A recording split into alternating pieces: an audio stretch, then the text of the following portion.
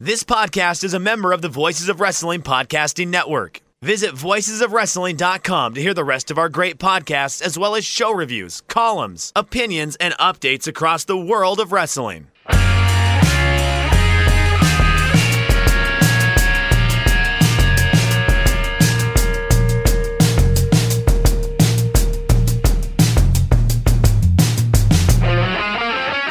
Shake them ropes. Jeff Hawkins, Chris Novembrino here to take you through the week of wrestling.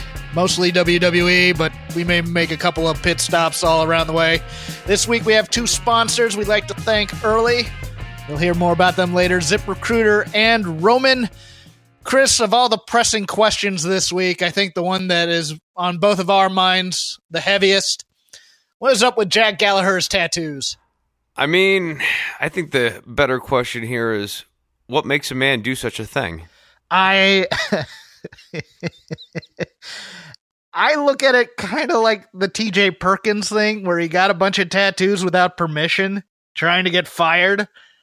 Because this kind of ruins the gentleman Jack Gallagher character in some ways. I think he wants to do kind of a gruff pit fighter portsman. Type yeah, thing? like a guy who works on a port, you know... a longshoreman. Longshoreman, thank you. That was the word I was looking for. Okay. Yeah, something like that. That's what I think we're trying to do here. The chest piece is a bold choice, a strong choice, one might say. I'm like, oh, guys. The arm piece is good. The chest piece is bold. I am mostly against tattoos. I'm just the guy that thinks it's... I'm that guy that goes sailors and bikers. That's what. Yeah, I'm thinking maybe who's the guy that I'm trying to think of? It Ridge Holland, kind of going for that kind of gimmick a little bit too.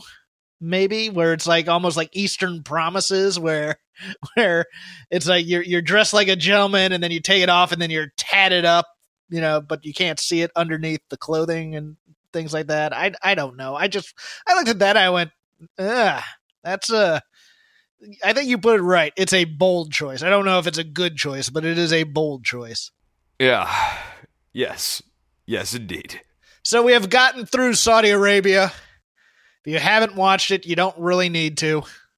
The one really strong match on there was the SmackDown Tag Titles match between The Miz and Morrison against The New Day.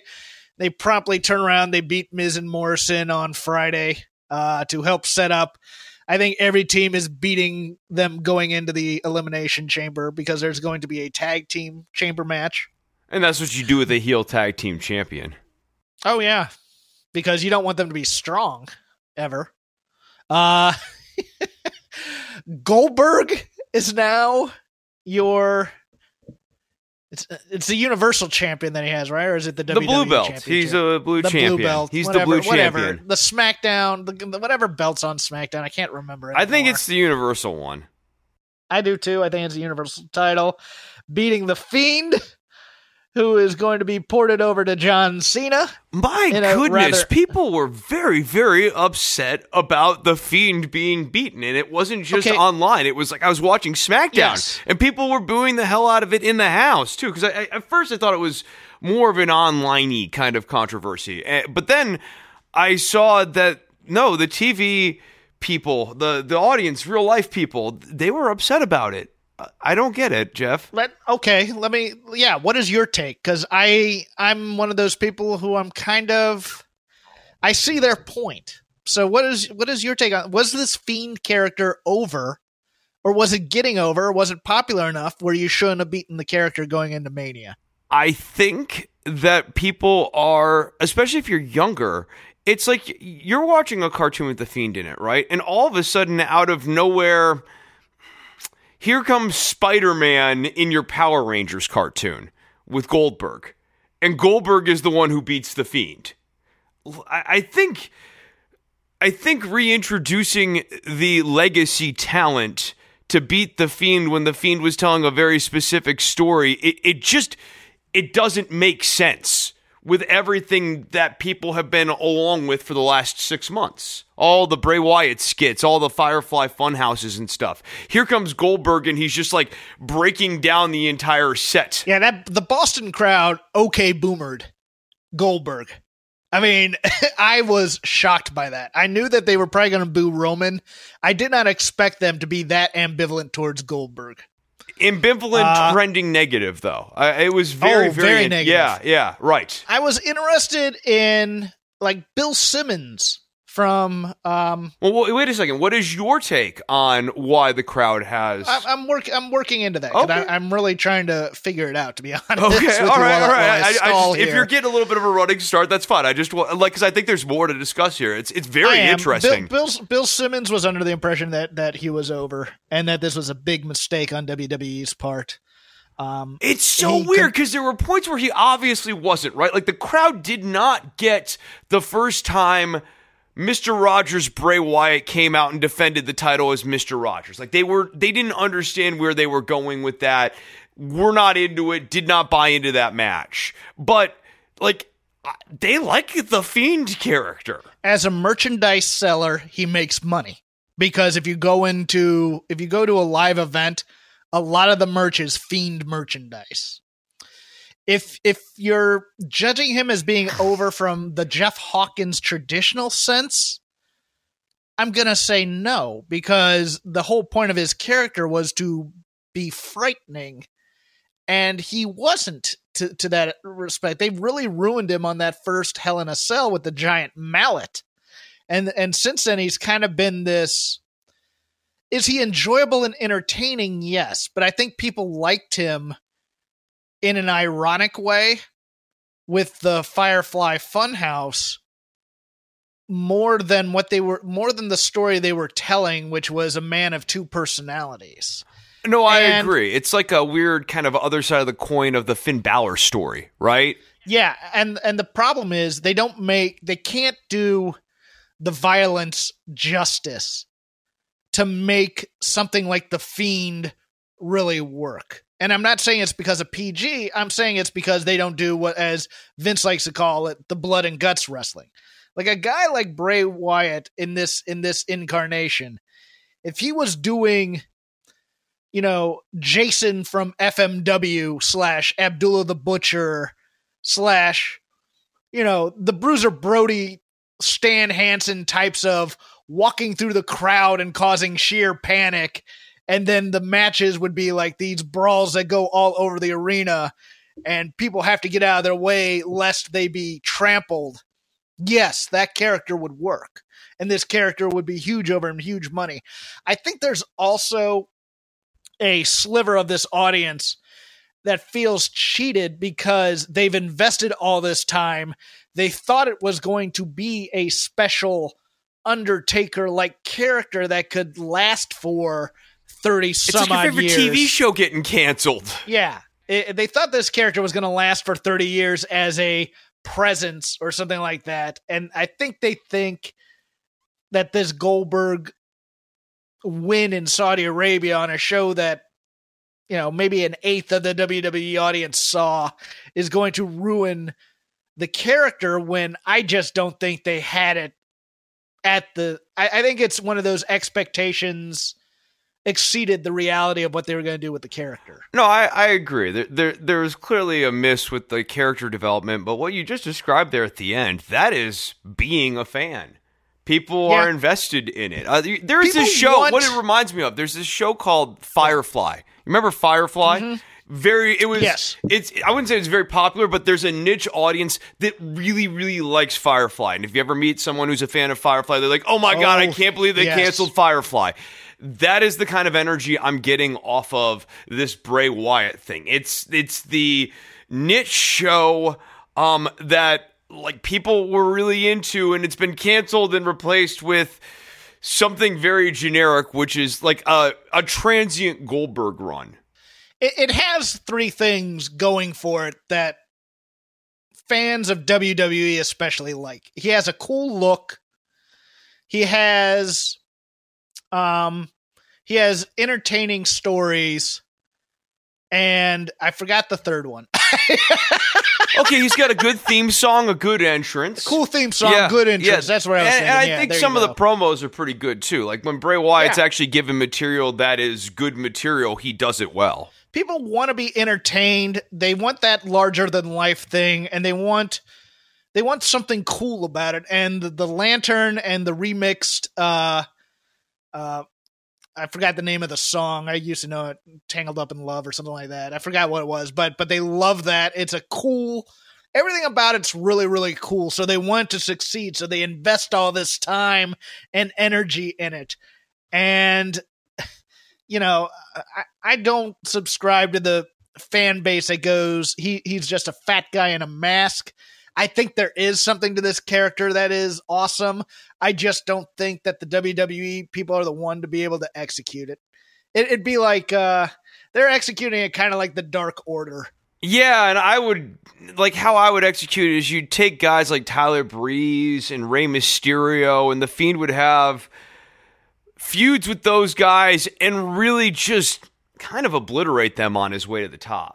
Like, the Rey Mysterio would be a bloody mess at the end of his match with The Fiend. Tyler Breeze would be a bloody match. You'd go after the pretty boys, though. I wouldn't even put him on a match on free television, ever.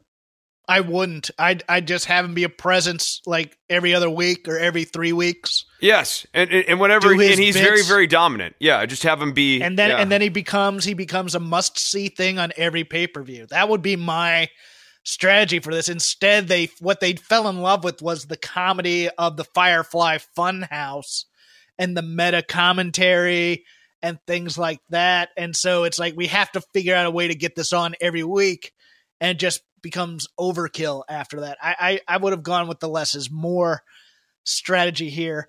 That said, I think John Cena's reaction to The Fiend at the end of SmackDown last night was the proper way to go, as opposed up until the salute, the tip of the cap. That was dumb. But the concern with The Fiend is coming out here for me was a much better look than the nonchalance of Goldberg going, he's behind me, isn't he? Derp. I'm going to turn around and not even sell it. You know, at least Cena kind of sold it. The rest of that Fiend Cena segment was horrible. Fiend comes out after the lights go out, and he points at the WrestleMania sign, and Cena, looking concerned for a moment, just tips the cap, and then or whatever it is. I'm just like, what in the hell is? I'm just like, oh God, I don't know what's worse, that or the prospect of a Goldberg Roman Reigns match when we've seen Roman Reigns try and do these matches. When that match with The Undertaker, I was there live for, was one of the biggest messes I've ever seen on a big time show. Goldberg could barely get Bray up for the jackhammer. Partly Bray, partly Goldberg. I just don't think he has the strength he used to. And I don't think Roman's the guy who has, because he's had upper body issues with his, I think it was his labrum. Yeah, before. Right. It was a labrum. You're right. You're absolutely right. So it's one of those things where it's like you have two guys having to do power moves on each other, unless they're just going to spear each other to death. No, right. They spear and they just headbutt each other, and it's like a 10 count Superman punch to get back up. Yeah. Superman punch. It's going to be good. Yeah. It's going to be really good. But then again, last man standing match, they spear each other, they headbutt. It's a 10 count. Who can make it to their feet? Hiring used to be hard. Multiple job sites, stacks of resumes, a confusing review process. But today, hiring can be easy, and you only have to go to one place to get it done. ZipRecruiter.com/VOW. ZipRecruiter sends your job to over 100 of the web's leading job sites, but they don't stop there. With their powerful matching technology, ZipRecruiter scans thousands of resumes to find people with the right experience and invite them to apply to your job. You can even add screening questions to your job listing, so you can filter candidates and focus on the best ones. ZipRecruiter is so effective that 4 out of 5 employers who post on ZipRecruiter get a quality candidate within the first day of their listing. And right now, you can try ZipRecruiter for free. My listeners and listeners of this podcast can go to ZipRecruiter.com/VOW. That's ZipRecruiter.com/VOW. ZipRecruiter.com/VOW. ZipRecruiter, the smartest way to hire. Look, I might be proven wrong on that. My cynicism might be wrong because Goldberg and Brock were fun 2-minute matches, as opposed to, say, Brock Ricochet, which was not a fun 2-minute match. I couldn't believe that either. That's the other thing coming out of Saudi Arabia is Ricochet is a geek. More like Prince Huma. Because every time I watch Ricochet, I think of Dave Meltzer's commentary about how Ricochet's can't miss. Gonna be a huge star in the WWE. There's no way they can mess that up. And I was just like, the whole time I'm going, they messed up Evan Bourne. They messed up every small guy who does flips. Especially when they have a subpar promo. Yeah, and the moment you have to do your athletic move into an RKO, you have about 2 weeks to figure out a way to reinvent yourself, or else you're dead. I mean, that's how it is. It's once. Where's Mustafa Ali these days? Cedric Alexander's over on Main Event, apparently happy with having stability in his life in terms of a contract, but not exactly a huge star that we thought he'd be with those stupid Raw angles and whatnot. I mean, it's something where very few people survive once your big acrobatic move gets turned into an RKO. Then you got to figure out something. That is the jumping the shark moment for any small guy's career in WWE. You're dead on. The second you get fed to the RKO. It's a wood chipper, man. It's a wood chipper. That's why every time I see one of these guys on NXT, I go, okay, how's he going into the RKO? How do we put the red arrow into the RKO? Speaking of old guys, The Undertaker made his reappearance at Saudi Arabia as well, inserting himself into the gauntlet match for the symbolic trophy that they're offering this year, and killing the OC, and then just chokeslamming AJ Styles and beating him, which begs the question, why do we need to see this match at WrestleMania now? Is AJ going to get his revenge? Probably not, but AJ's the kind of opponent who will give Undertaker a good match. If you were going to do this the right way, AJ Styles should have won the trophy screwing over The Undertaker with the help of the OC, and then this match at WrestleMania is The Undertaker getting revenge for AJ Styles winning that trophy. Yes, if you're going to be logical. But stars are going to star.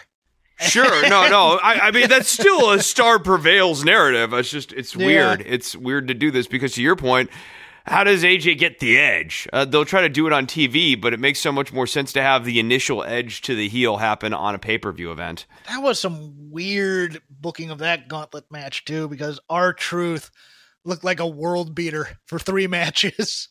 And I kind of want to say it's to help plug the 24 episode on the network, which is fantastic, by the way. The documentary on R-Truth is fantastic. I'm not going to pull any punches or snark at all. It is a hell of a redemption story, and it involves Jackie Crockett. So I really enjoyed it, but he beats Andrade. He beats not Rusev, because Rusev's having a contract issue. Who is the other people? Oh, I believe he beat Eric Rowan, and he beat Bobby Lashley. And I'm just like, R-Truth getting this push. Yeah, beating Eric Rowan in canon is a pretty big deal because Rowan does not lose generally. Yeah, and then Ray gets beat up backstage, so he flew all the way out to Saudi Arabia to put on his gear and get punked out. And also do meet and greets, probably. You know what I mean? Like he didn't do... Yeah, I think that's probably where he got used more. Yeah, it's one of those things where they were really trolling the crowd with that. Our boy Mansoor got another hometown discount. This time beating Dolph Ziggler in a bit of a struggle match. But Mansoor still has something that they like, and they're just going to keep... There's nothing wrong with hometown guys winning. It's just they do it, and then they put them on the shelf for another 6 months without making him an actual star in the company. And these guys all get the main roster television in their country. And he only needs to be a mid-card star in order to have the hometown hero pop. You know what I mean? Yeah. Like Bobby Eaton was able to get that hometown hero pop, even when he was like a mid-card guy in WCW. Some of that, of course, is goodwill and charity from his run in the Midnight Express. But there's countless other examples of wrestlers who can occupy that lower mid-card niche, but people know that he's from Atlanta, and everyone's excited that he's home in Atlanta this week. I believe it's Huntsville, Alabama, and I believe they did it. I believe they had his clash there. I'm going to look that up, but I want to see where the Bobby Eaton Flair match was.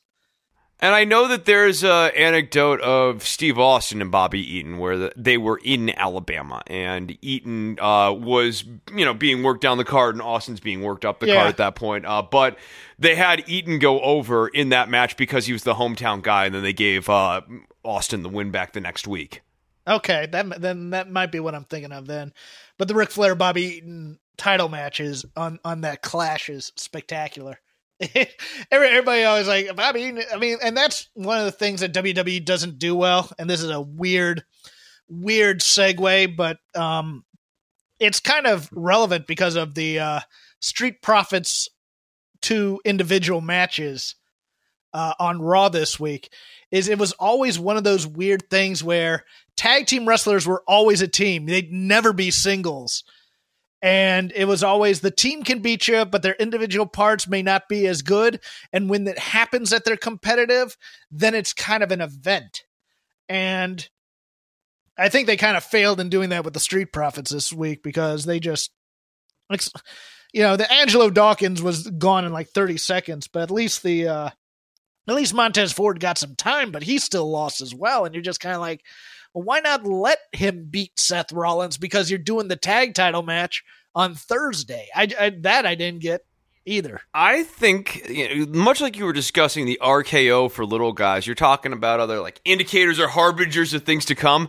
It's generally a bad sign in WWE land when tag teams get split up into the singles match because it signals that they're bored with the team and might want to explore one of the guys as a singles guy. Okay, let me do an informal poll. Which is worse, splitting up the team like that in singles matches or doing a 2-on-1 match against a superstar where the team loses? I have my opinion, but I need to not bias this poll. It's important. If you were to guess, on average, how many days people in the United States have to wait to see a doctor, what would you say? Well, Americans have to wait around 29 days to see a doctor in major U.S. cities. If you're dealing with a condition like erectile dysfunction, you want treatment as soon as possible. It's why our friends at Roman have spent years building a digital platform that can connect you with a doctor licensed in your state, all from the comfort of home. Roman makes it convenient to get the treatment you need on your schedule.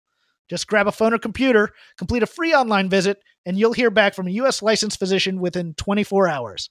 And if the doctor decides that treatment is right for you, Roman's Pharmacy can ship you medication to you with free 2-day shipping. You also get free unlimited follow-ups with your doctor anytime you have questions and want to adjust your treatment plan. With Roman, there are no commitments, and you can cancel anytime. So if you're struggling with ED, go to GetRoman.com/VOW for a free online visit and free 2-day shipping. Again, that's GetRoman.com/VOW for a free online visit and free 2-day shipping. And we thank Roman for sponsoring all the podcasts on the Voices of Wrestling Network. You need to not bias this poll. This poll of one person being you. Oh, I thought you were asking the audience. You're doing a thing called it's called audience engagement, Hawkins. It's a radio thing that I read about it on Reddit. Engage me or trolling me anyway. Yes, yes, and I understand that. But Rob's the poll guy, not me. Well, you said informal poll, so I thought it was to the people. But if you're just asking me, okay, then I'll just bias the poll. I'm going to ruin the sample, Hawkins. I think it's got to be I'll take it. Whatever. It's the 2-on-1. It's got to be the 2-on-1. Yeah, I agree. News and notes from the main roster: Samoa Joe, 30-day suspension for failing the wellness policy. Shame, you know your name, Joe. Yeah, as we always put with the caveat, this does not necessarily mean he failed for steroids.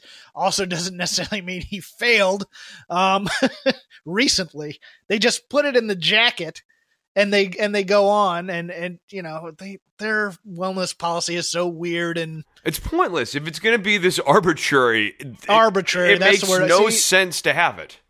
You help me with arbitrary, I help you with longshoremen. That's why we're a good team. We're all searching for words in our own way, Jeff.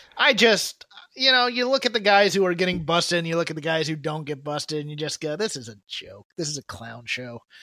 These are always like these corporate messages for the most part. Probably somebody thinks Joe looks too fat or something like that. I mean, just something ridiculous. Or he took cold medicine before a piss test or something like that. Or maybe he just popped off in a meeting and they're like, oh, hey, wellness violation. No, you know, it's Samoa Joe's black tar heroin empire that's just spanning the old heroin Joe. That's how they know him. Joe. Yeah.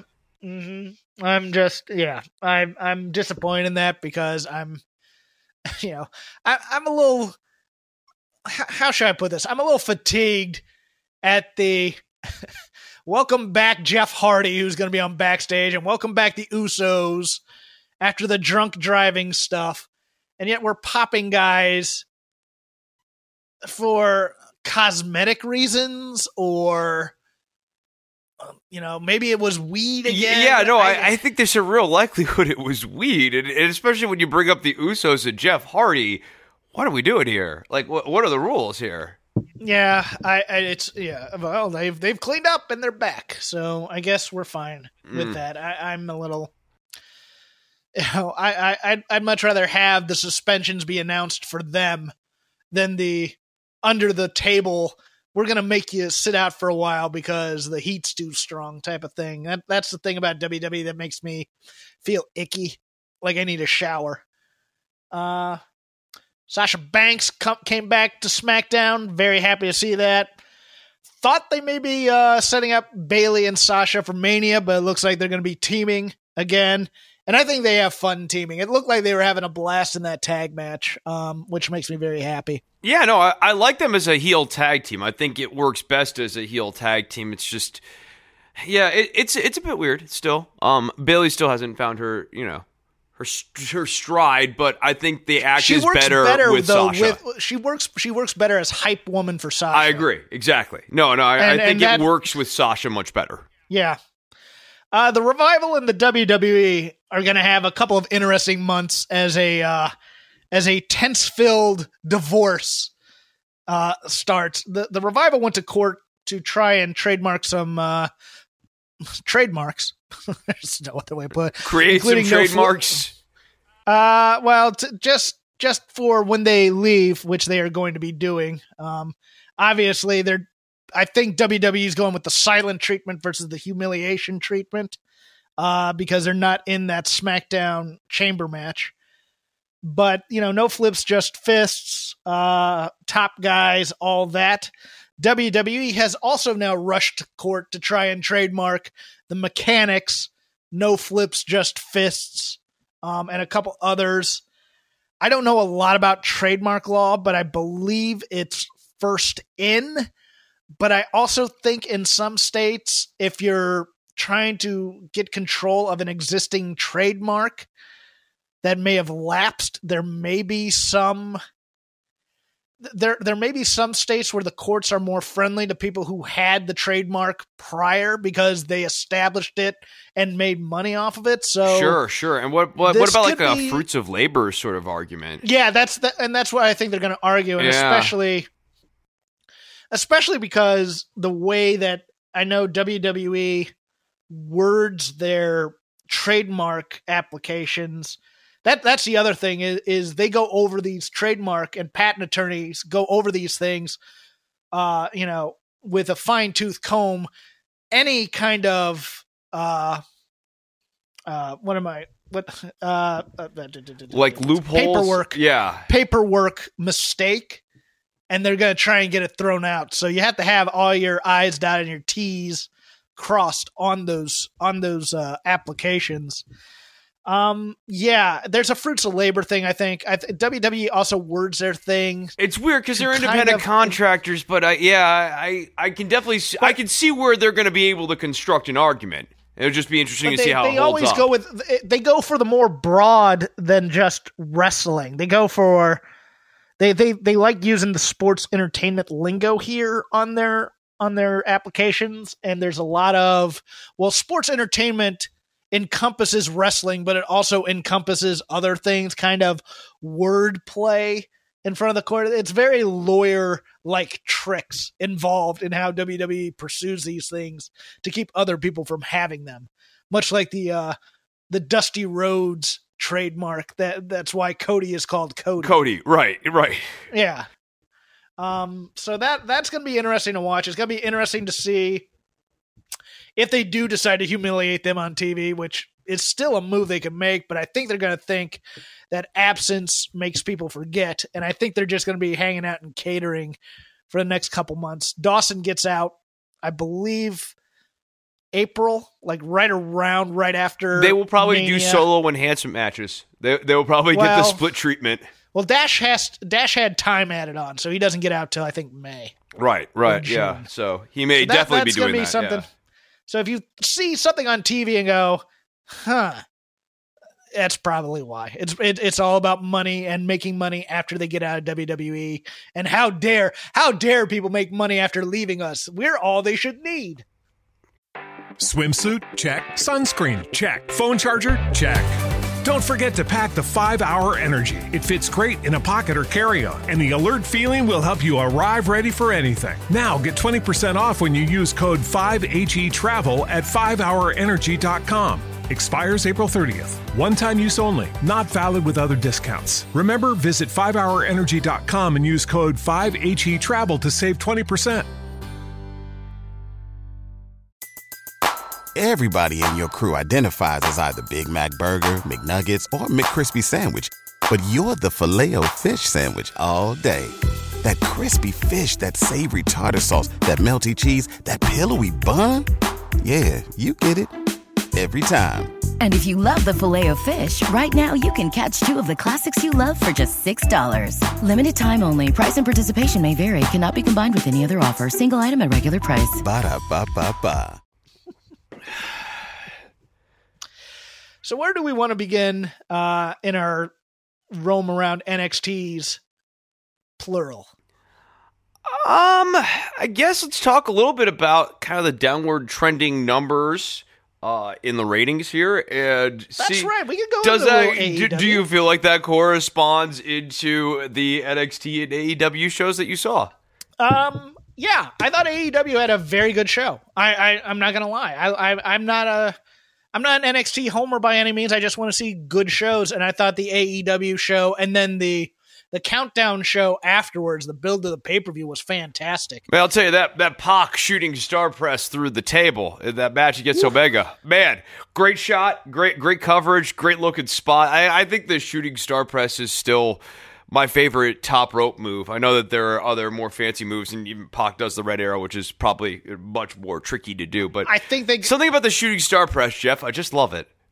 Oh no, it's great. I love the move. I think they got a little story heavy-handed in that. I agree. Absolutely. With all the Jacksons getting involved and the Aubrey run-in, because when Aubrey comes in, Aubrey's so popular, it becomes about Aubrey. That remains a problem. I mean, I even think, like the fact that Jericho's theme song is far and away the most over theme song of any wrestler on the show. They're now singing along to it, and that's a bad sign for a heel. It's bad for a heel. Like, it's not bad in terms of he's really popular. People really like Chris Jericho. Yeah, he's pretty good, but like, they do the thing that always happens with Chris Jericho, and that he kind of plays into. It's a thing that he does, where they like him and they cheer him and they're so entertained by him that they don't hate him, and they should.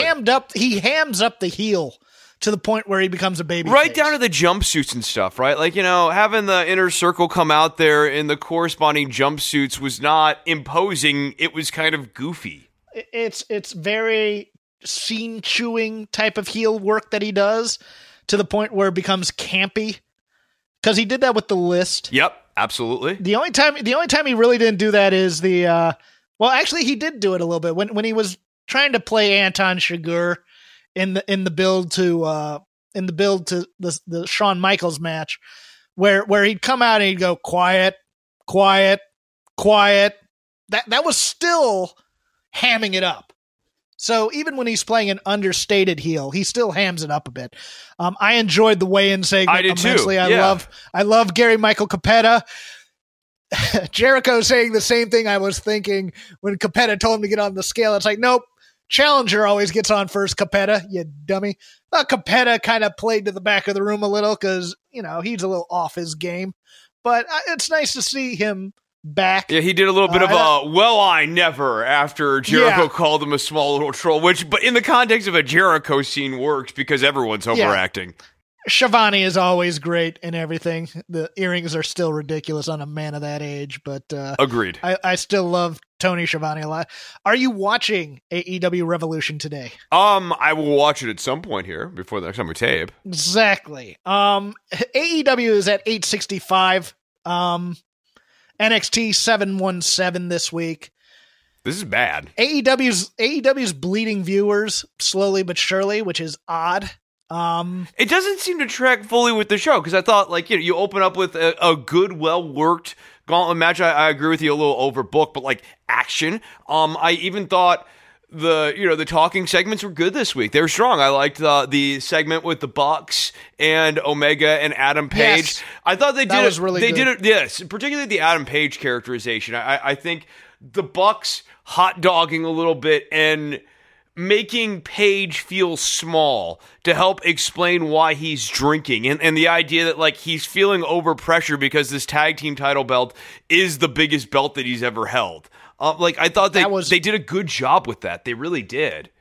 That was improvised too. Really? One take. Wow. That was great. That was absolutely I think great. it was one take, but I know it was improvised. I mean, I think they all had the bullet points they're going to go to, but from what I heard, it was kind of they sat down and they just rolled the camera type of thing. So I'm impressed with that. I'm impressed with the commitment to character.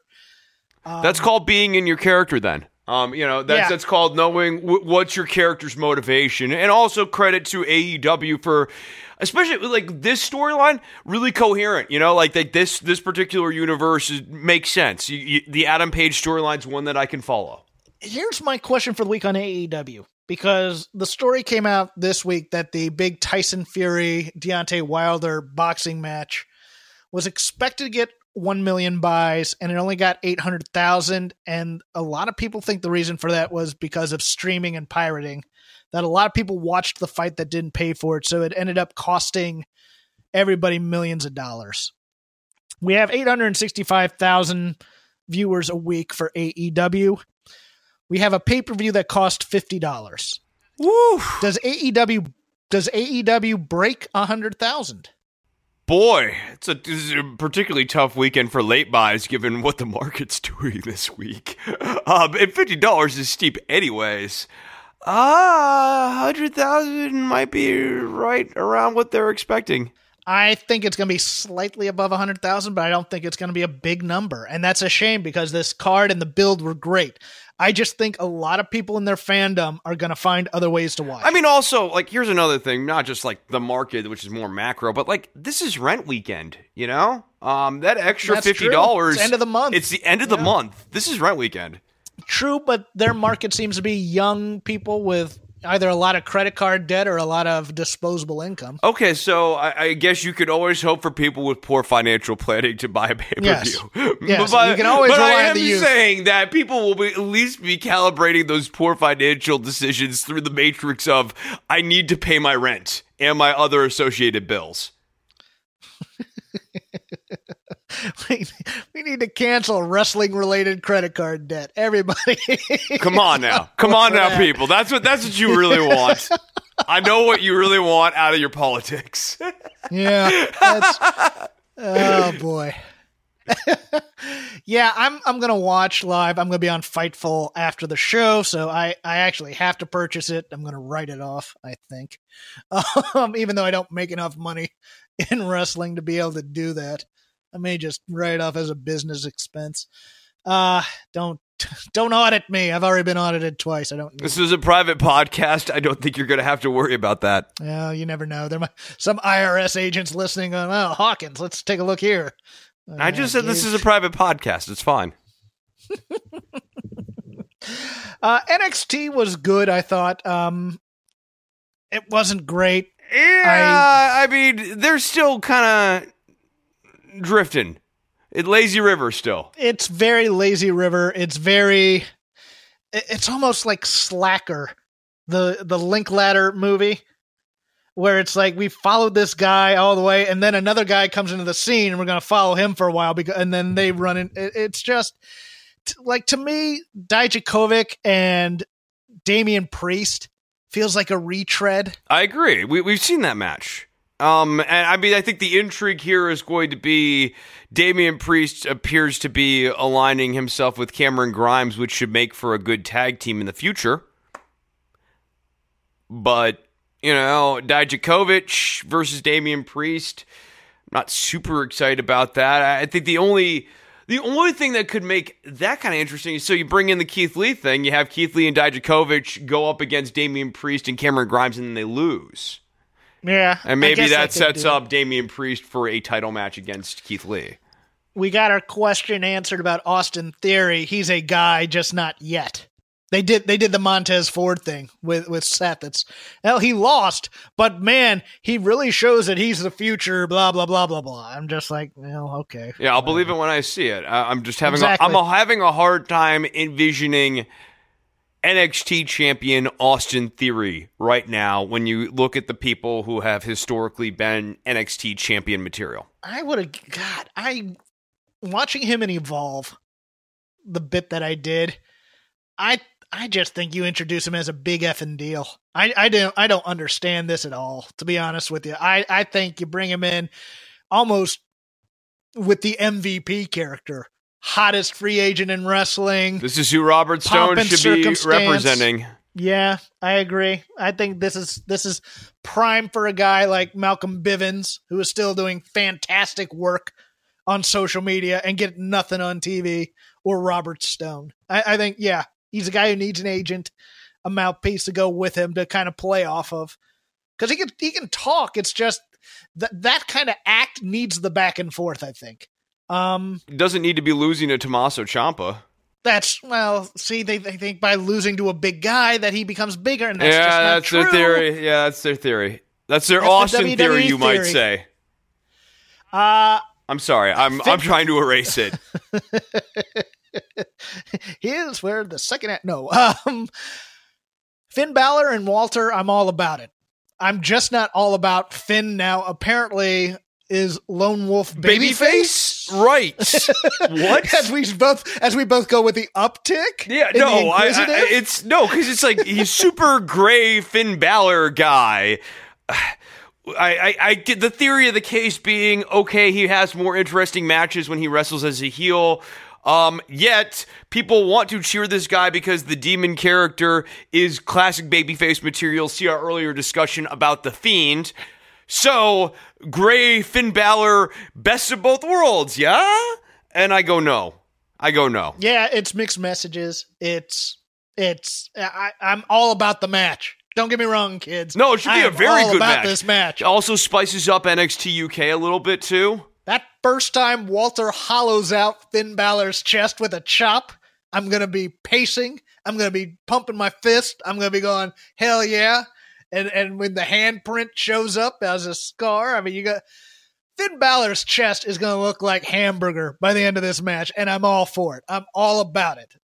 And I'm all about the build to beating every member of Imperium on his way to doing it. I'm just not about this Finn Balor character. All of a sudden, he was the main heel on the damn TakeOver card the week prior. Right. And now all of a sudden, this like double turn with Johnny and Finn, but they didn't do the turns at all, really. They just kind of... It wasn't a double turn. They've both turned, and their match was the inflection point, but... They both reappeared. Right. They reappeared as wild heel and wild babyface. Grizzled Young Veterans and the Forgotten Sons. I really enjoyed this, Chris. Really? I know the Forgotten Sons. Interesting. Much like the Dusty Classic, there are times where they know how to use the Forgotten Sons, and this was one of them. I thought Riker going after just being the occasional bully in there made this match entertaining as hell. I think they need to give the Forgotten Sons a couple wins going into this, but I love this match a bit, and I love the Grizzled Young Veterans. I love that Zach Gibson is going to come out and just trash these Full Sail fans every week, and he's going to get heat for it, and it's going to finally get these people to wake up in there after having weeks of great wrestling. I'm for this. I am all for this. I think the Forgotten Sons can work as baby faces. I like that Cutler has cut his hair off. I think they should have made mention of that because he did the same thing as our friend Sean Ross Sapp did. He did for Locks of Love. He did for a charitable cause. Oh, that's wonderful. They should have played that up. They should have had that all over commentary. Because what you're thinking now is, oh, they're just these geek heels who are, fighting for America as opposed to being actual nice guys. And that's what they need. They need a little bit of that second step character development here. But no, I probably enjoyed the match a little bit more than you did, but I just think Wesley Blake is sloppy. There were several points, and this was a week where I was watching NXT as I was editing the All in the Family podcast. New episodes available now, by the way. Let me get that plug in. I was editing episodes, and I was watching, but I kept looking up and Wesley Blake misses a Hurricane Rana. Wesley Blake goes for a suplex, and it looks like kind of not great. I'm not going to try to slide. I still have Wesley Blake associated with Buddy Murphy. Right. And now there's then I actually mentally went to during that match, boy, Buddy Murphy and Wesley Blake, you really can't compare those two, can you? Buddy Murphy and Duddy Murphy. Or whatever you want to call it. Yeah. I think Wesley Blake has certain fire, but it's one of those spastic type of things where you don't buy it necessarily. It looks like he's acting. It's not intense enough for me to like it. It's more clownish than anything. It's more of an acting thing with Wesley Blake with me. Or not Wesley Blake. Yeah, there is a way Wesley that Blake. he sells too, where it's there's a rubber band thing. There's a rubber quality to his bumping and doing his moves and stuff that doesn't.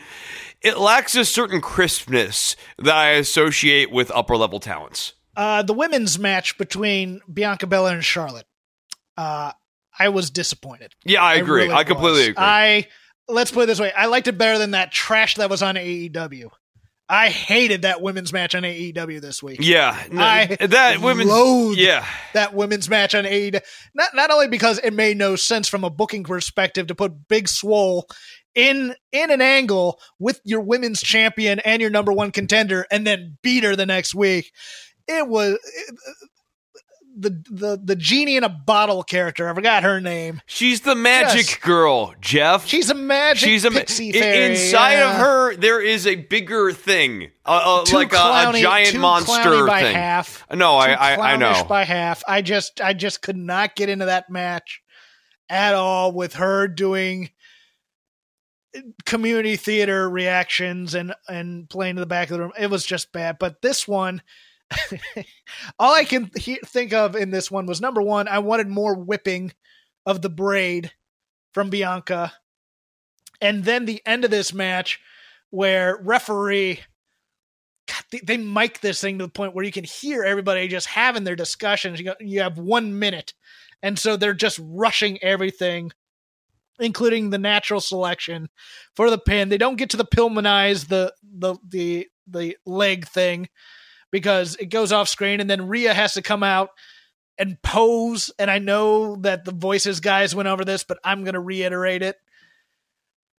You're coming down for a save and you're doing your stupid poses. Come on. I'm just sick of the foot stomp as a gimmick because that was the second time in the show that we saw it. You remember the earlier time in the show we saw it? Bronson Reed does it. WWE loves to do this. They do this with Rhea Ripley. They do this with Bronson Reed as he's coming down the ring. They do kind of a variant of that with Dave Mastiff as he's coming down the ring where the camera has to jiggle. They just really love this idea, the foot shakes the earth. Yeah. Okay. Yeah. No, that makes sense. Then I was just like, can we at least? And this goes into the suspension of reality thing. It was my problem with the AEW women's match. It was my problem with this. It's like, look, if you're going down there to fight Charlotte, now's not the time to do your sports entertainment poses. Yeah, I just want animus. I want Bianca to just not like Charlotte because she's been hearing great things about Charlotte for all these years, but she thinks that she's the it girl, and she's always been like the top prospect everywhere she's ever been, and she just hates the hell out of Charlotte. And I think Rhea Ripley should also similarly hate the hell out of Charlotte for similar reasons, really. And she should hate the hell out of Bianca too. I agree. I'm not for this. We go to the same high school, so we like each other stuff. Do something to make it make sense where Rhea goes, okay, get Bianca out of the ring and I'll come in there and fight you or whatever. But she should really have no, I mean, I know good guys, unless you're going to turn Bianca here, which is an interesting choice, but you don't have any real big heels other than Io and Io. It's Charlotte. Yeah. Well, Charlotte's not on the NXT roster. I'm thinking the NXT roster because Shayna's gone. You kind of have Chelsea Green, but she's a goof right now. You have Dakota Kai, but she's mixed up with Tegan. Mia may or may not be a heel. It's kind of weird, but she just got beat up by Raquel Gonzalez. I'm sorry. Right. I think we're building to like Mia Yim and Tegan Knox versus tagging against Dakota Kai and Reina. Yeah, Team Kick. Or Team whatever, Team Kai. So yeah, I'm kind of. It'd be weird to make Bianca a babyface, but there's no real good way to do that when you have two heels in the ring beating each other up, and then you have Rhea coming out. Know what I'm saying? No, I completely agree. It's tough. I mean, unless you're going to do brand loyalty thing. And I mean, we've been doing that for the last 3 months with NXT, and I'm sick of it. Or, I mean, at this point, if it's Rhea and Bianca, they're essentially 1 and 1A of the division. It can just be kind of like a mutual respect, kind of like a Keith Lee, Dijakovic thing. Yeah, you can't have Rhea run in and then stomp on Bianca after beating up Charlotte. That's the thing. You have to decide which way we're going with this. Yeah. Having Bianca here has made it a mess. It has made it an absolute mess, and it's really unfortunate. She needs to be pushed to the moon. I believe she just turned 30, or she's very close to it. We need to see what she has, and it's a wait your turn thing. And by the time they get her to wait her turn, it may be over. I'm really frustrated by this. I really am. And it's not that I don't like Rhea, because Rhea's great. It's just one of those things where it's like they need to plan this a little better. Yeah, it feels like Bianca and Rhea just need to have a good classic feud at this point. Mm-hmm. A good classic series of 3 matches, maybe even trade the title at some point during that feud. And something to really kind of carry them through 2020. Speaking of things that could get messy quick and could end up with a lot of injuries, NXT TakeOver Tampa. First match announced. Number 1 contender for the NXT Women's Championship, because the NXT Women's Championship is being defended on Mania. So we need a women's match on here to really to get to replace it. So we're going to have a number 1 contenders match that is a ladder match with 6 competitors. You said messy. I was thinking Kennel from Hell, but this sounds equally as dicey in different ways. I'm expecting I'm expecting someone may get hurt here, and I'm not. I mean, remember Io versus Mia, that ladder match, right? No, I mean, you plan out these spots, and you hope that everybody is going to be where they need to be, but the ladders can crumple the wrong way and not go with your plans. That seems to actually be a big problem in WWE land, is they have this kind of recurring issue of things folding or bending or not quite breaking the way that you would anticipate them breaking, and when it doesn't break or fold or bend the right way, that actually can lead to people getting really hurt. apparently I have a lunch reservation somewhere because they're telling me they'll text me when my table's ready. I'm like, I'm at home, people. I will re-raise you real quickly since we got derailed slightly.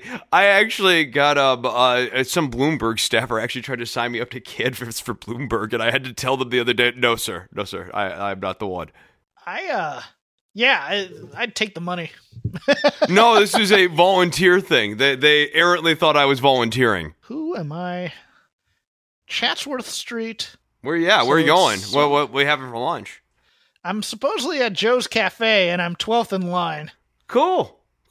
And what are you thinking about having at Joe's? Like what kind of food do they serve at Joe's? Do you go? This is a diner breakfast type place. Okay, cool. So like maybe a little bit of huevos rancheros, something like that. Why?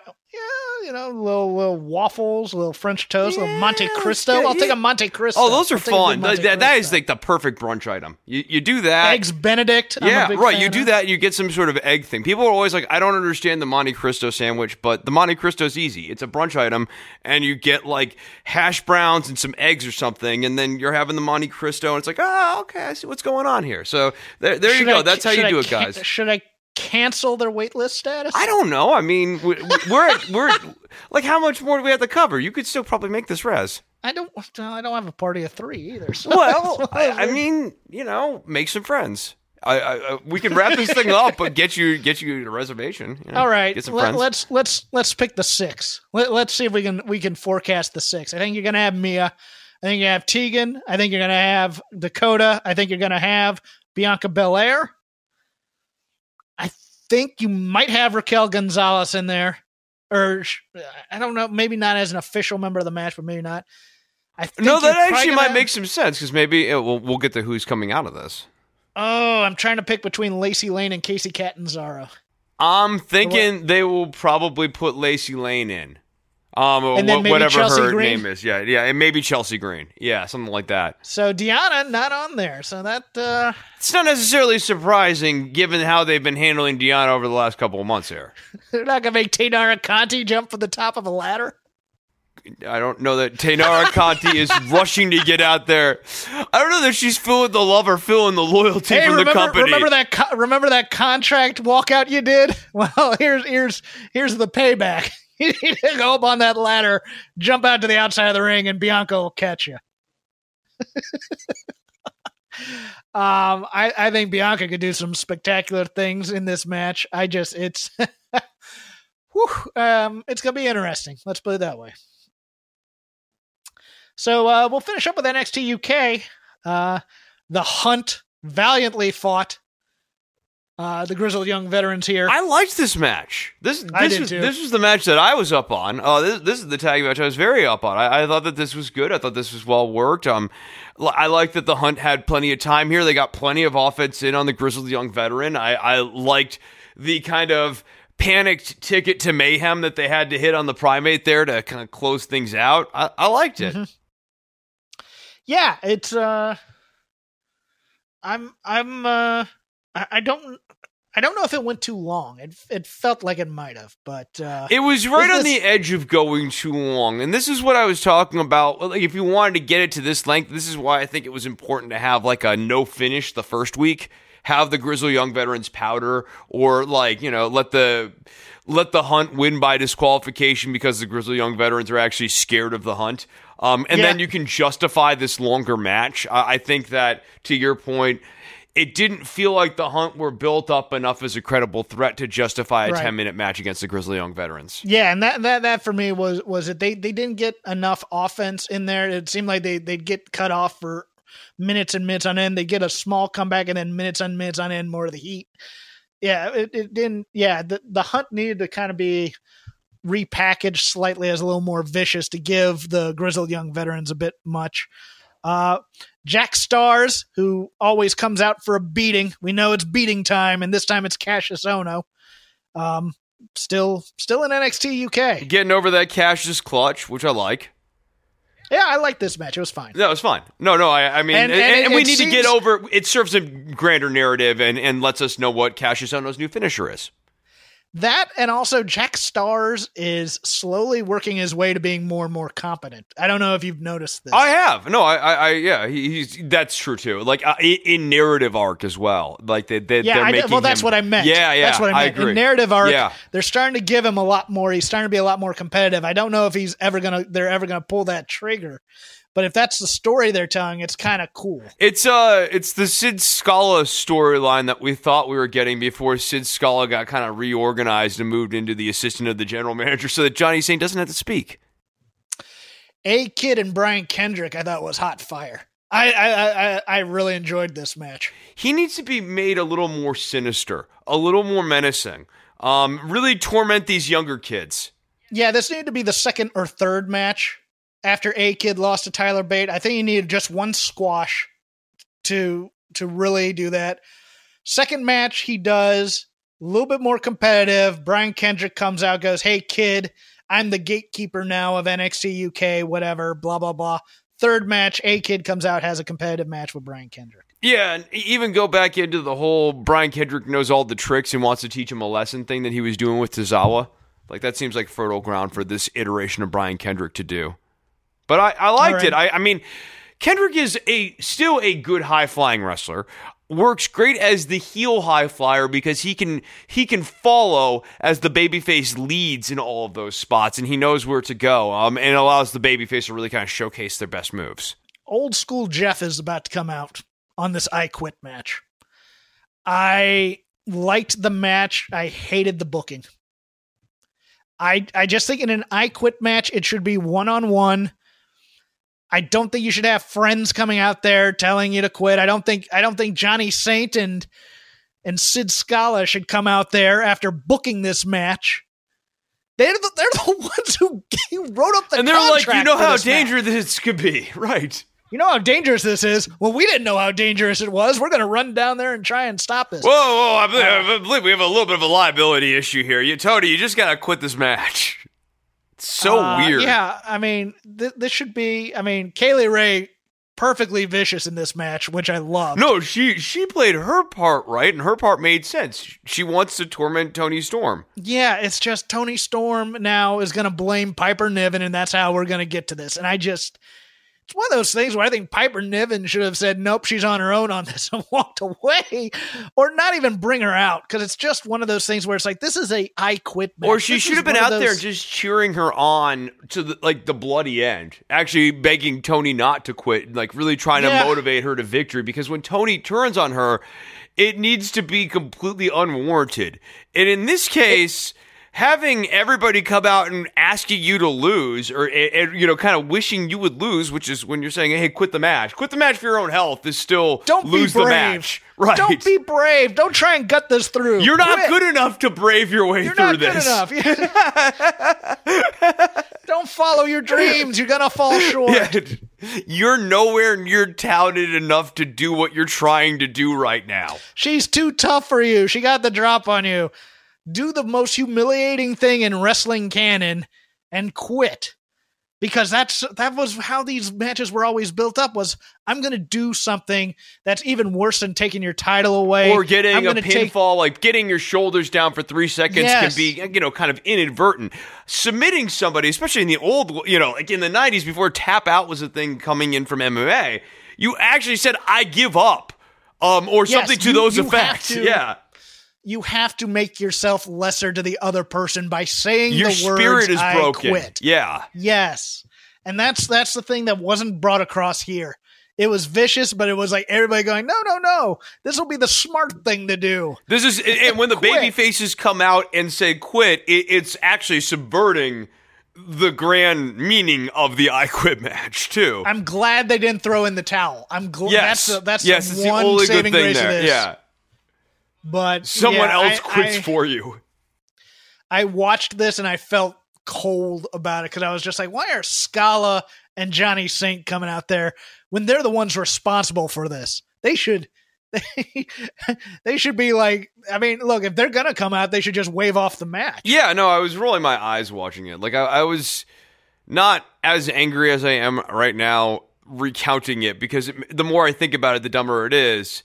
But when I watched it, I'm like, wait, why is this happening? Just let them work. Let them. And Kaylee Ray is so perfect to be the sadistic person who breaks you down. Yeah, they've announced TakeOver Dublin. I assume. You know what we might get? You get Balor and Devlin. Walter there. Or Balor Devlin. That'd be nice too. But I assume Devlin's headlining this thing. Just don't know if it's going to be as 205 champ. No, I mean, I think there's any number of options here. I think you could have that TakeOver could have Walter and Finn Balor. That crowd would be very, very hot for Finn Balor. But Devlin, similarly, I think the crowd would be very, very hot for him. And I'd book him as a babyface going into that event. Against Balor or against Walter? Against somebody. Okay. Cool. Well, we'd like to thank our sponsors, ZipRecruiter and Roman. Remember, on both, you can use the code VOW to get your discounts. You can follow the show at Shake Them Ropes. You can follow me at CrapGame13. You can follow Chris at Chris Novembrino. Chris, tell them what you got this week. Other shows, Don't Worry About the Government. You can find that at don'tworry.tv and on iTunes and Stitcher. My other show has new episodes out. It's called the All in the Family Podcast. You can find us on Patreon. Search for All in the Family Podcast. Or you can also find us on iTunes and Stitcher. Go and check that out.